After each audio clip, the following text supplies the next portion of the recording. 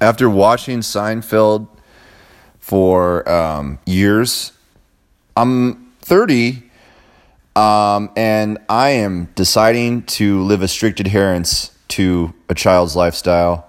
If you came over to my house and went into my kitchen area, all that's there is fucking 8 boxes of cereal on top of the fridge.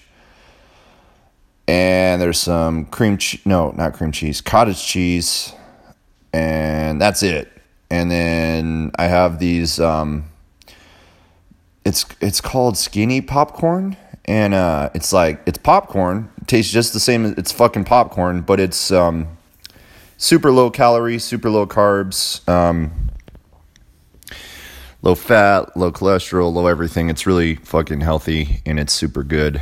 And then I have these things called pop chips, and they're popcorn chips. So it's like popcorn made into a chip, so to speak.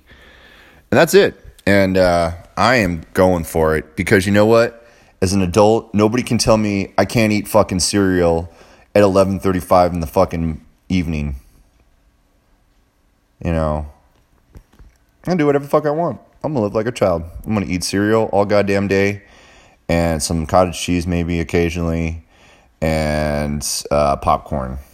And I did have some meatballs earlier today with some Frenchy fries.